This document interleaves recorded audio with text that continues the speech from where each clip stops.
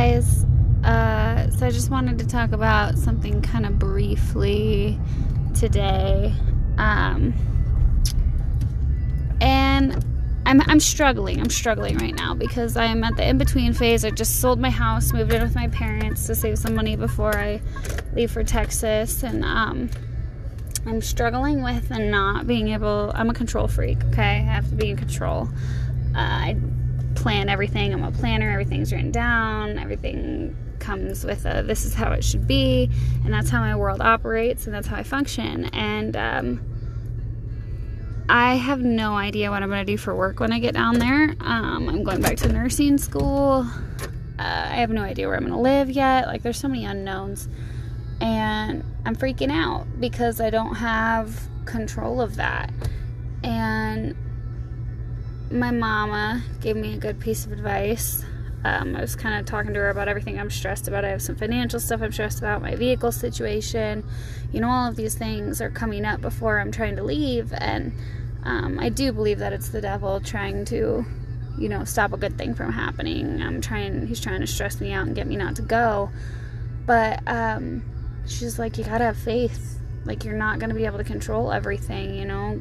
Everything happens for a reason.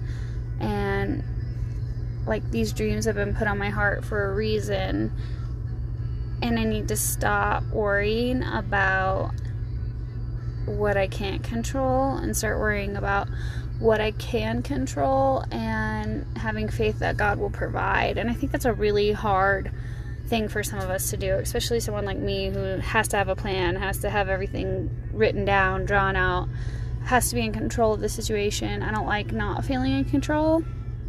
And I'm very much not in control about a lot of things in my new situation. I'm really excited. I'm really looking forward to it, but it's really hard for me to let go and just know that it'll happen the way it's supposed to happen. And then right after my mom kind of told me that, like, you gotta have faith. You gotta have faith that God will take care of it. I saw a little meme on Facebook, and it said, God doesn't put dreams on your heart with a budget in mind. He's testing your faith.